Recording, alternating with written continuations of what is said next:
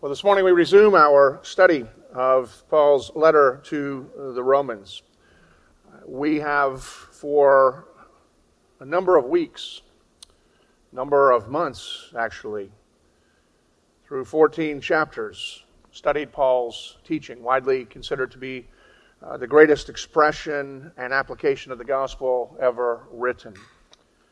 And then a few weeks ago, as we entered into Romans chapter 15, we turned our attention from Paul's teaching to Paul's person. As in Romans 15, Paul speaks very biographically about himself, his life, and his mission.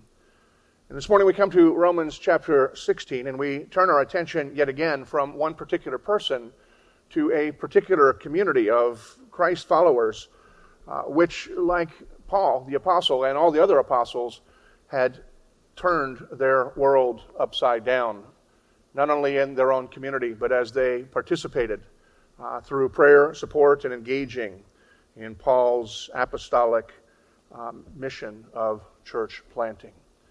We read this morning from Romans chapter 16, verses 1 through 16. Hear the word of our God.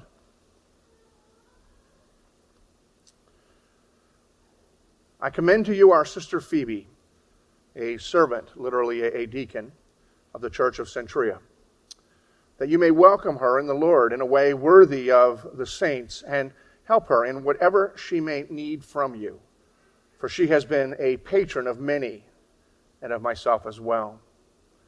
Greet Prisca and Aquila, my fellow workers in Christ Jesus, who risked their necks for my life, to whom not only I give thanks, but all the churches of the Gentiles give thanks as well.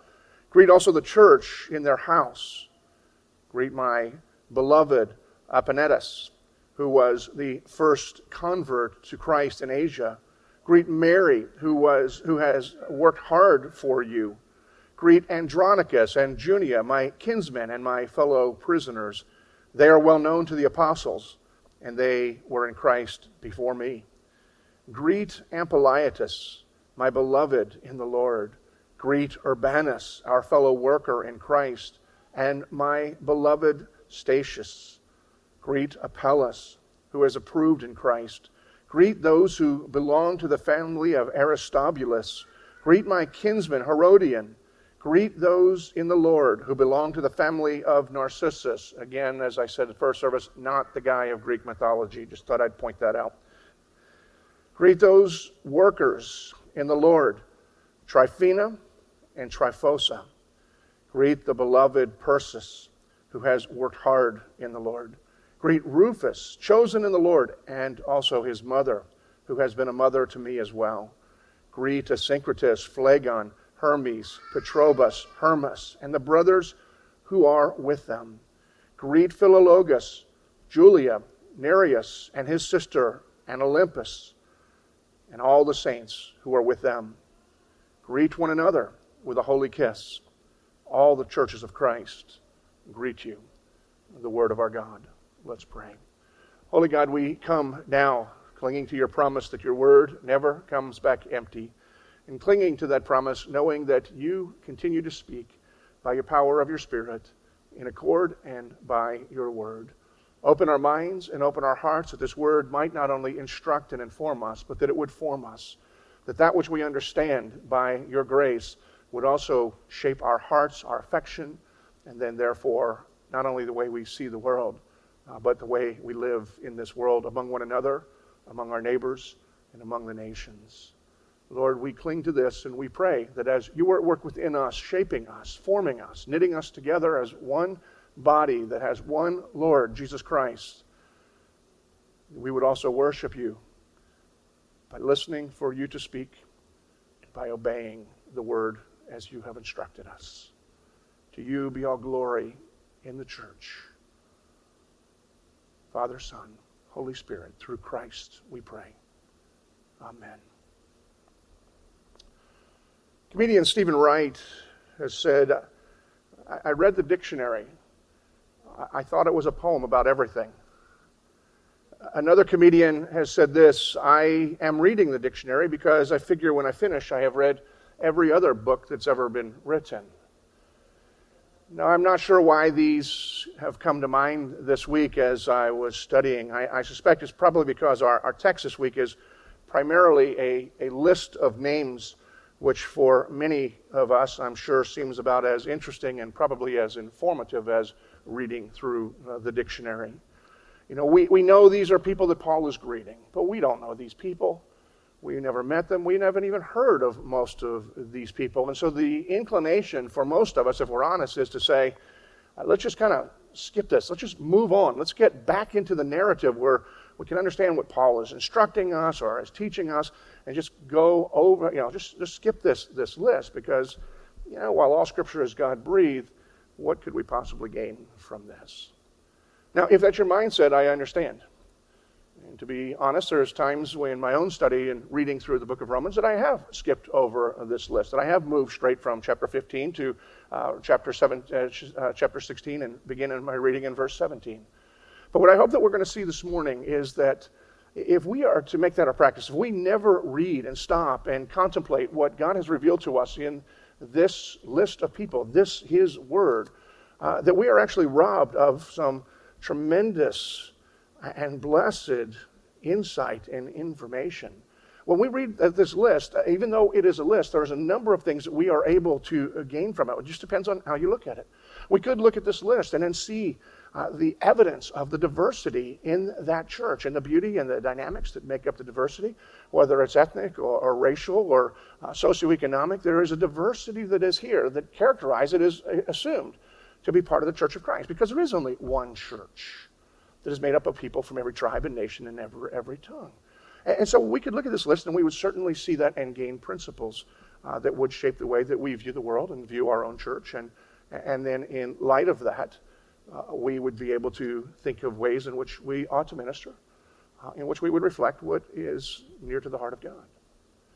Or we could look at this list and recognize that in this list there are as many women listed as there are men, and we would see the prominence of women in the church in Rome, and we would see Paul's attitude about women, because Paul is so often wrongly miscast as being highly misogynistic.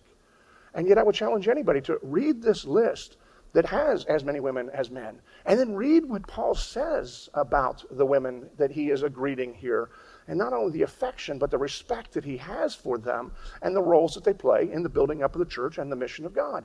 I challenge anybody to do an honest reading of just this section of the book of Romans and then tell me, yeah, Paul's a misogynist. I don't think you can do it. We can look at it in any number of ways, but this morning what I want to do is I just want to focus very simply on two characteristics of the people in this church that ought to be characteristics of the Christian church, Christians and the church everywhere in every age. These are characteristics that we should be cultivating if we are going to be a life-changing, culture-shaping people, as God has not only called us to be, but that He has sent us to be, commissioned us to be, just as the churches of the New Testament are. And the first characteristic that we need to note of the people that are on this list is these were ordinary people. The list here is of people who lived in Rome, and they worked their jobs, they served their church, and they invested their lives in the mission of God. They were in their communities, and again, as we've said multiple times through our study, this is a missionary support letter, and so they were participating in the advancement of the gospel to other peoples through Paul and their support there. As we read this list, we recognize some of these people at different times may have participated in the church planting that Paul was doing in other areas outside of Rome. We see that these are people that were fully invested in the mission of God, wherever it is that they happen to be. And yet, we should not miss this. They were all ordinary people like you and me. And this ought to be good news for us. Because as I've challenged at times about our engagement in the community and the fact that the church should be an instrument of influence and even transformation locally and globally, I suspect that there are some who embrace that, know that is what we're called to be. But then may think to themselves, but I'm not Paul. I don't have some apostolic calling. Nobody's ever going to list me as the greatest missionary in history. I'm not going to be a catalyst for a mission movement that evangelizes and plants church in a 900-mile radius from Jerusalem to present-day Albania, and then launches others to go minister from those churches as well. Nobody's ever going to consider me to be perhaps the greatest theologian who has ever lived. And to boot all of those other qualifications that the apostle has, we see that Paul has written not only this letter that most consider the greatest theological work, but he's written 13 books of the New Testament. Almost half of the New Testament come from Paul's hand. 13 books, not only of the New Testament, of the Bible, more than anyone else who has written in the Bible. As I did a quick survey in my head, the only other ones that come to mind, Moses wrote, his credited with writing 5 books. And Solomon's credited with 3, or at least portions of at least 3. And Paul has written 13 books. Now, some of them are quite short. They might be considered short story, and some of them are not much longer than a postcard. But it's a pretty significant, prolific writer. So you've got this pioneer missionary, a movement launcher, theologian, author, whose writings are being read 2,000 years later. I write a pastor's note 2-3 times a month. I wonder if anybody reads it 2 days later. He's being read 2,000 years later. Not that I expect to be in the same place where Paul is, but it's just very easy to feel like we have something that we're called to do, but have no idea how we're going to do that. And it might even be that say, look, even if I recognize that I can play a part in this, my giftings are entirely different. Even if I could make a significant contribution, I wouldn't make the same kind of contribution that the Apostle Paul is making. Have you ever felt that way? I do a lot. Because when we look at the enormity of what we are invited to participate in, it just is very easy to feel incredibly insignificant, just as we feel very humble when you stand by the seashore in front of the ocean and realize, we're not much bigger than one of the specks of the sand when you consider the globe and the ocean and things like that. And our culture is no help, because our American culture is very much about being extraordinary. If you want to be somebody, you got to be somebody. If you want to do something, you got to be somebody. You got to be better than everybody else. And because nobody's going to listen to you if you're a nobody. You're not somebody who is special. And so when you consider yourself to be quite ordinary, our culture kind of makes you feel like you're just, selling out, compromising. You're willing to be a loser.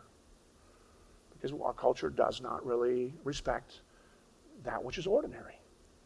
I like the way that the theologian Michael Horton expresses the mindset that many of us, even as Christians, have when we consider the enormity of what we're called to do as compared to what we think of ourselves and how we are to convey that.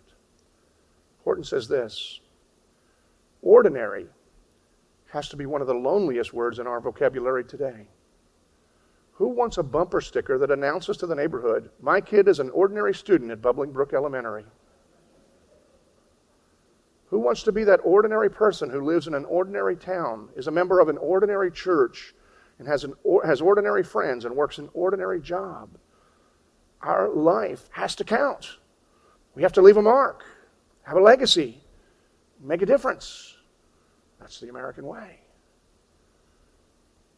And with that environment that we are born into, in the water in which we swim, it is easy for that mindset to begin to shape the way that we not only look at the world, but our place in the world, and just feel incredibly insignificant, and insignificant leads us to feel incredibly inadequate. What I want you to see from this list here in Romans 16 is that for the mission of God to thrive, for our neighbors to come to know Jesus Christ, for churches to be planted and missionaries raised up and sent out, for the gospel to renew not only our community, but communities throughout the globe, It takes a whole bunch of normal, ordinary people like you and me who live our lives by the grace of God to the glory of God. That's what it takes, because Paul is commending these people for their participation. He's inviting them to participate in what God is doing through Paul and through those who participate. Very ordinary people. And we see that not only in the pages of the Scripture, but we see it in the pages of church history as well. April 21st, 1855,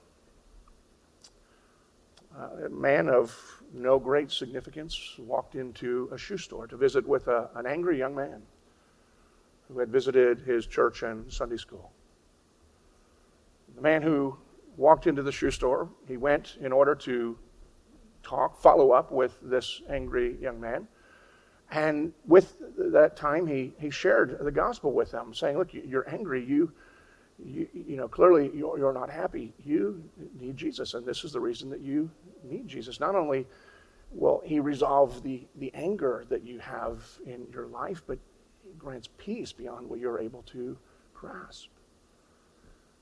And the Holy Spirit being at work in that young man, he heard these words coming from this ordinary man named Edward Kimball and gave his life to Christ.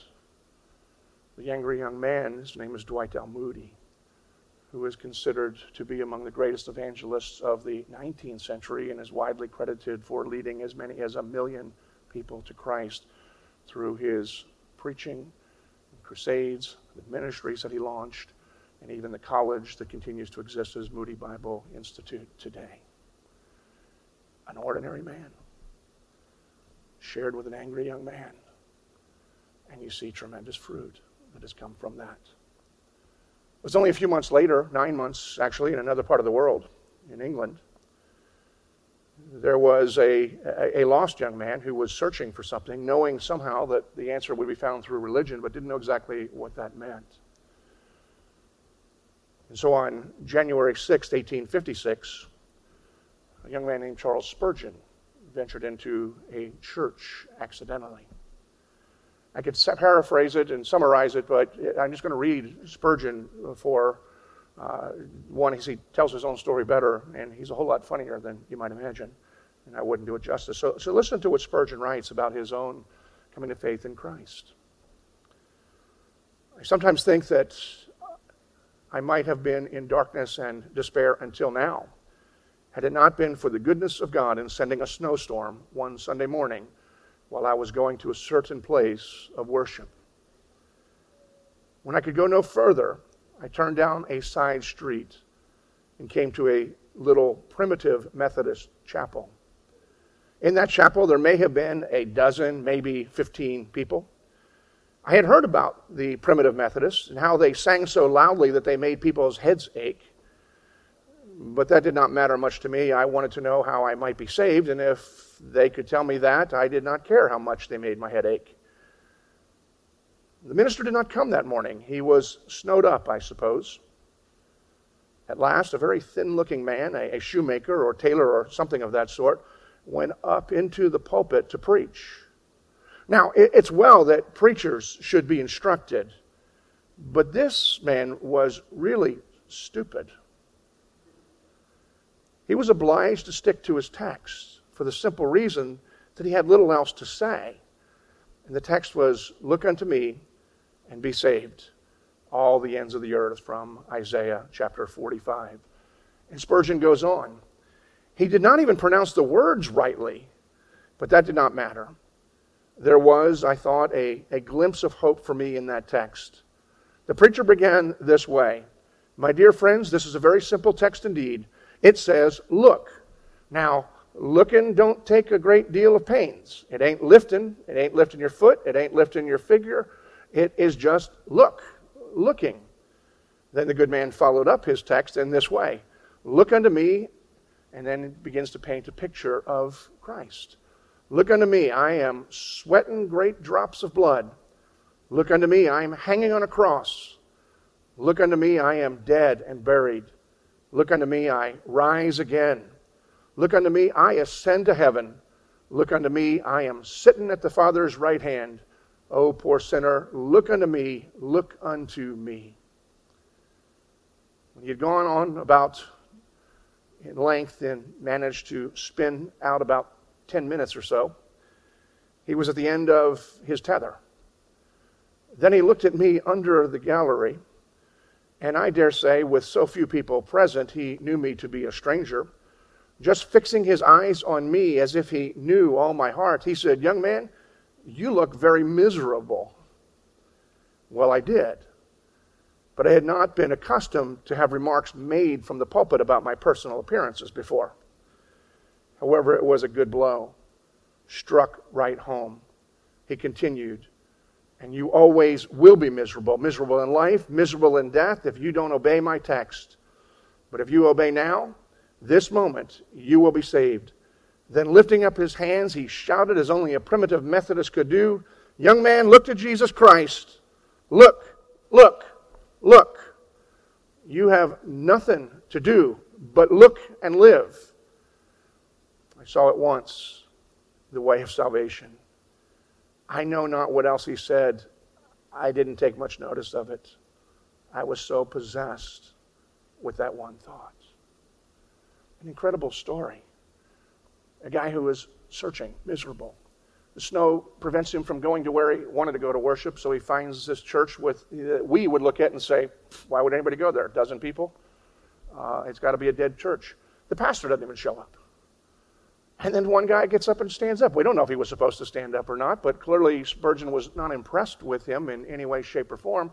And he gets up, and an ordinary guy who's not even named, and I have no idea what his name is. I don't know whether Spurgeon remembered the guy's name.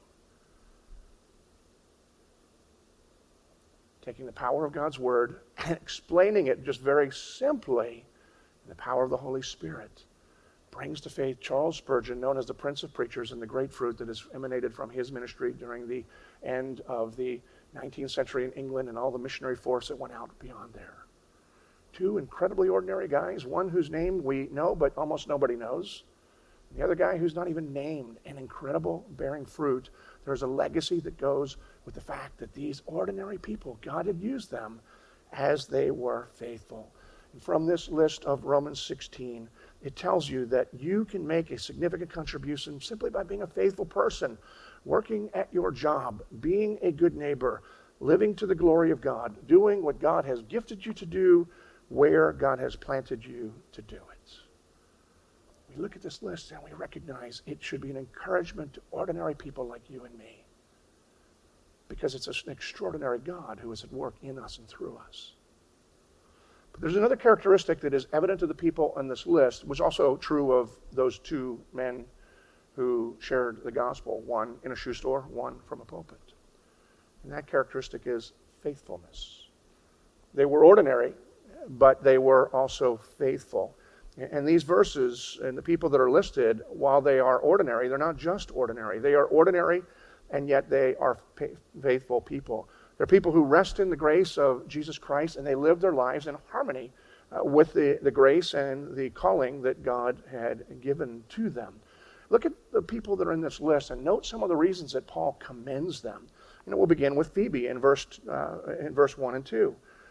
"I commend to you our sister Phoebe, the servant." And I said earlier as I was reading it, the word actually is deacon. And it's an important passage, which makes her an important person, though she's not widely known. And the reason it's significant is because theologians continue to wrestle with something, and it's a practical application in the church. In the Greek, there are male and female endings like there are in other languages. Remember my 7th grade Spanish. So you can tell when in the same thing. And so if the word was supposed to be servant here, then it would be diakonia. It would be a female ending to the words. It would describe her as a deacon. You could call her a deaconess, but it would just simply mean servant. But in this particular case, Paul's saying, "I commend my sister Phoebe, the deacon." It has a male ending to the Greek, which suggests that she was probably a deacon in the church of Centuria. And it's important that we recognize, just because things don't fit into the way that we would like to order things, we can't ignore Scripture, nor does it make a particular case. But we wrestle with that. But we see that this woman was respected in her own church and was respected in the church of Rome because of her heart and what she did.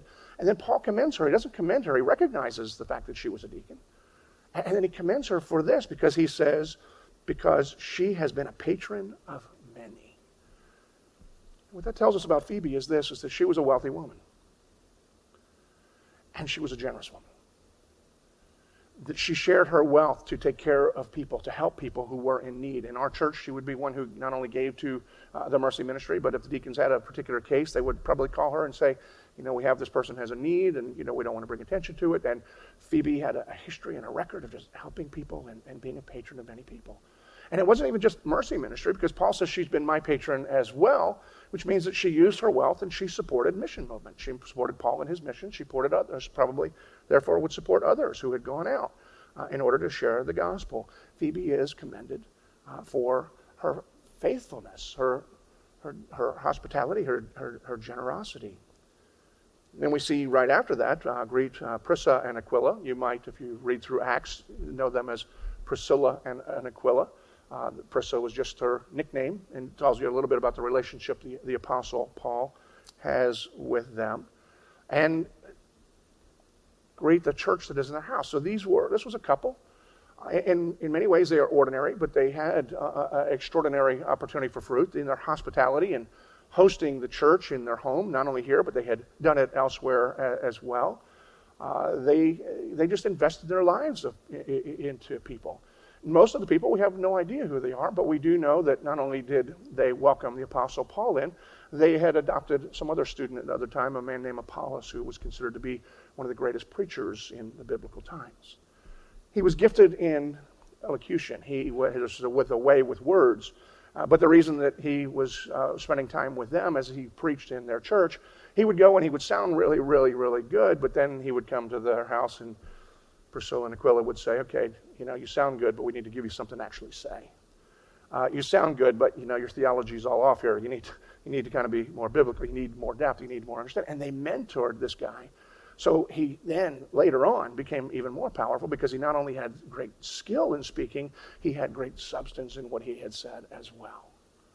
And as I look at this, I can't help but thinking about what we do here in this church at times when we have historically, and as hopefully again next fall, participate in our Adopt a Student program.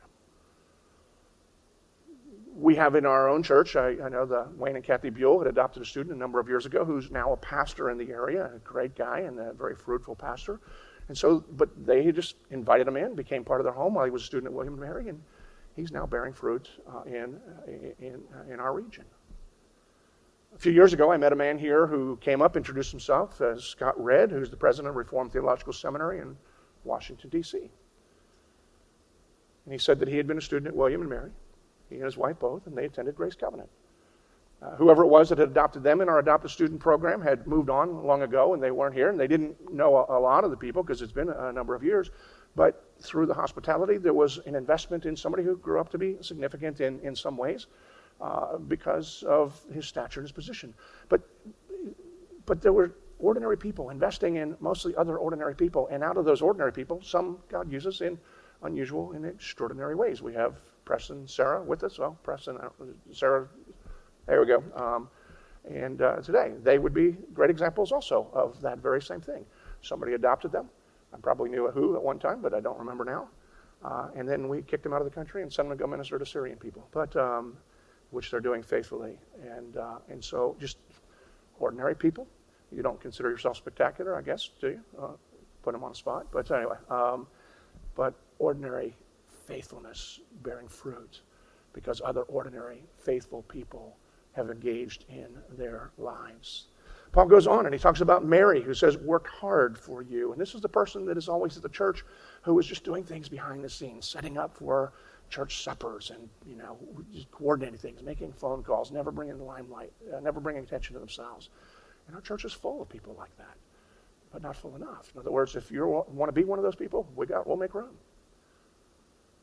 Paul says, and Andronicus and Junia, fellow prisoners of the gospel. And so apparently this couple had ministered elsewhere, and they were willing to minister and be faithful to the gospel, even in places where the government wasn't a particular fan of it, and had been arrested and spent time in prison as a result of their faithfulness to the gospel. And so Paul refers to them as the fellow prisoners. Urbanus in verse 9, my fellow worker, kind of similar to Mary, who worked hard, but worked not so much in the church, or they might have done that, but is known for his work outside of the church. And that would be the people in our church who are working at Grove Outreach or volunteering in some other way in the community. And they are fellow workers for the sake of the gospel, whether in the community or someplace else. And then Paul, one of my favorites in this list, I don't know exactly why, but it cracks me up, is Rufus's mother in verse 13. I mean, she's not even named. Commend Rufus. Oh, yeah, and Rufus's mom. I mean, she's just Rufus's mom. That's just it. That's what Paul's commending her. Yeah, say, greet Rufus's mom. And there was something about this lady that she was just like the mother to everybody. Everybody she met, she gave a hug, and she was just going to be their mother. And Paul said, and she was like a mother to me at one time. And so because of just her being her, she's not even named, but her being her, she brought encouragement and renewal to the Apostle Paul, refreshment to the Apostle Paul sometimes. And as a result, she is credited or deserves part of the credit for any of the fruit that is born through his missionary endeavors. An ordinary person doing ordinary things faithfully, bearing fruit. All these people are shaped by the gospel, and they lived simple, impactful faithfulness. Or as Paul would later say, they had a faith that expressed itself through love. Actually, I said later, he actually wrote that earlier, but in Galatians. Jerry Bridges, the prolific writer, says this: the dictionary defines faithful as firm in adherence to promises or an observance of duty, which is a good definition. And Bridges goes on and he says, some common synonyms are dependable, reliable, trustworthy, and loyal. And they may be synonyms, but I also think that they're the ingredients that make up faithfulness. And the word also has connotation of absolute honesty and integrity. And so this is the characteristic of people who just do what they're supposed to do with honesty, integrity, and continually. But faithfulness, we need to also understand, is not just the acts that we do. It is the acts that we do over a period of time. When somebody just goes and does something and hit it and quit it, it might be good, but we won't call that faithfulness unless there's a pattern of people doing that. Until there's time, until there's a pattern of something, we don't really think of it in terms of faithfulness. And that's important because many of us, whether we've been engaged and experiencing this or whether we know that we need to be engaged, we just have this tendency and this misunderstanding. People go on their first short-term mission trip, almost inevitably think that I'm going to be there for 5 days, I'm going to change the world. Now, some people are not quite that arrogant, but I've spent a number of years working with the MTW on the Cherokee Reservation, and every year the new teams that come in, there are a number of people that they're not going to change the world. They're just going to reach everybody on the reservation in 5 days, and just the whole Cherokee tribe is going to come profess faith. And if you've been on a short-term mission, and you might have had that same mindset the first time you went, but you realize only after a few days, or certainly by the time you come home, you probably haven't changed the world. You may have participated in the changing of somebody's life, but you've been changed far more than you changed anybody. But over time, a pattern of investing your life, returning, developing that relationship, or committing yourself and investing to go to a particular place, seeing that's what is faithfulness, and that's ultimately what bears fruit.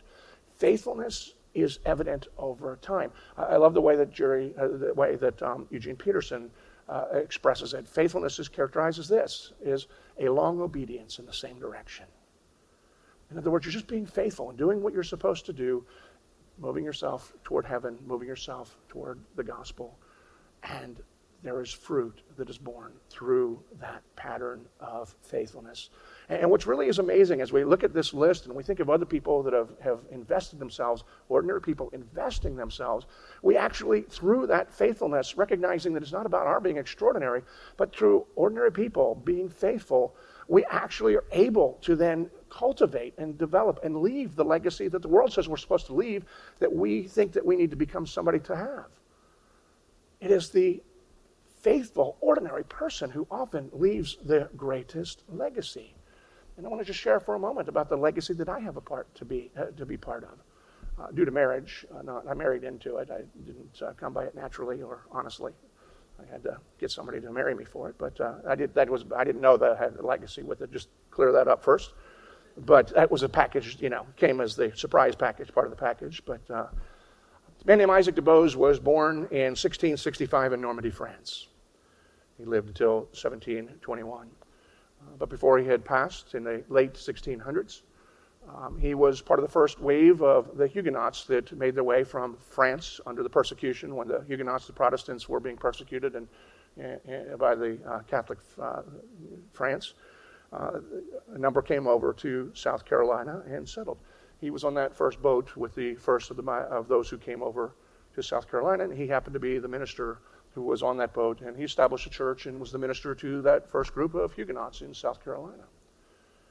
And while they ministered in South Carolina, faithfully around the Charleston area, his wife Suzanne prayed a prayer, not only that they would be fruitful in ministering to the people of their community and of their generation, but she prayed that from their family line, God would raise up somebody in every generation to come after that would engage in full-time mission or pastoral ministry. And Carolyn and I are the 11th generation in a row from that woman's prayer.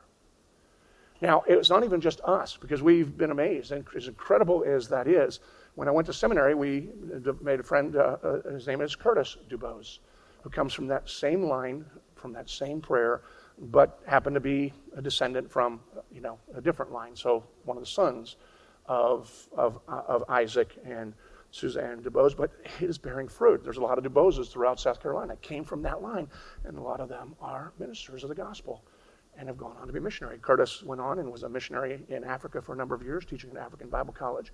He's now an associate pastor at a church in Greenville, South Carolina, but tremendous fruit. And then through the line that is Carolyn's line, in the mid to late 1800s, was a man named Hampton DuBose, Carolyn's great, however many greats are in there, grandfather, who was the first American missionary to China. He labored alongside Hudson Taylor, but it was Hampton DuBose who was the first to adopt the Chinese dress and told Hudson Taylor this would be a good idea. Hudson Taylor agreed. Hudson had a better PR guy, so people know about him, but he planted a church that exists today. Carolyn's father had the opportunity to preach there 15, 20 years ago. It's recognized in China by the state, but somehow they're able to preach the gospel faithfully there as well. And so there's still fruit born from his ministry in China. He's actually left a legacy. When Gene and Steve Louie were part of Grace Covenant, they had heard of him because he's part of the Chinese history. And they brought a book where there's a whole chapter on Carolyn's great-great-grandfather, Hampton DuBose. A few years ago, I was serving with MTW at Cherokee, and I had met some family, a church that came up from Florida. And as I was talking with one of the families, and they were sharing their story, they were part of Hampton DuBose Academy, which is a private boarding school in Florida. And that was intriguing, and they were just telling their story, and I kept on thinking, something just doesn't sound right here, because this is Carolyn's story, and we don't know who you are. So it can't be your story. What we found out as we talked more and more, and her name is Rebecca DuBose. Our daughter is Rebecca DuBose Griffith. That was one of the women that was part of that group. Is that they were part of that prayer line as well that broke off much more recent, because their line goes through the sons of Hampton DuBose. Carolyn's family is from one brother, and their line is from another brother. And so we don't know whether we are the last in our family part of the tree in terms of this legacy. Our boys have chosen other careers. Our one son thought about ministry and decided, as many PKs do, I think I'll do something else. We don't know what that will be. He continues to teach the teens in his church. Our other son is a deacon in his church. Whether they go into professional ministry and vocational ministry, that's yet to be seen. And, we don't know what's going to happen with Rebecca as far as where her future is. But even if it ends with us, that legacy continues, because some ordinary faithful people in God's providence moved, ministered faithfully, and prayed for that legacy. I realized after the first service I have another legacy too. It's much shorter and much simpler, but I'm the fourth or fifth, depending on how you measure, in line of people who are committed to being faithfully proclaiming the gospel from the pulpit of this church. And we need for you to continue to pray, not only that I and Camper remain faithful, but until Jesus comes back, that whoever occupies this pulpit, that they would be faithful to the gospel of Christ, that this church would never compromise. That's a legacy, and that is your legacy as you pray and as you're part of this church. Because as I think about it, I don't really want to just live a nice life. I want to leave a legacy. I am proud to be part of a legacy. There is a legacy in Carolyn's family because of her ancestors, and we're just simply faithful. And the fruit of that is evident on multiple continents for multiple generations. To leave a legacy, you give yourself to faithfulness. You give yourself to faithfulness now. You don't have to be something and then be faithful. It's just be faithful now to Give yourself to a faith that expresses itself through love to your neighbors, to whoever you have an opportunity to. Because as has been said by people who are much wiser than I, the mission of God rises and falls on the backs of ordinary people who love Jesus and who are committed to live faithfully, intentionally engaged on his mission. That can be you. Father, we pray with thanksgiving for this list that speaks far more than we would imagine. But we pray your Spirit would speak to us in many ways, and particularly our longing to be faithful, even if the world would consider us insignificant. Use us and use our work, that our name might not be great, but the world and our neighbors would see that your name is great because you yourself are great. To you, our God, we pray with thanksgiving that you would have all glory in the church, throughout the world, even as it is in heaven. We pray this in the name of Christ. Amen.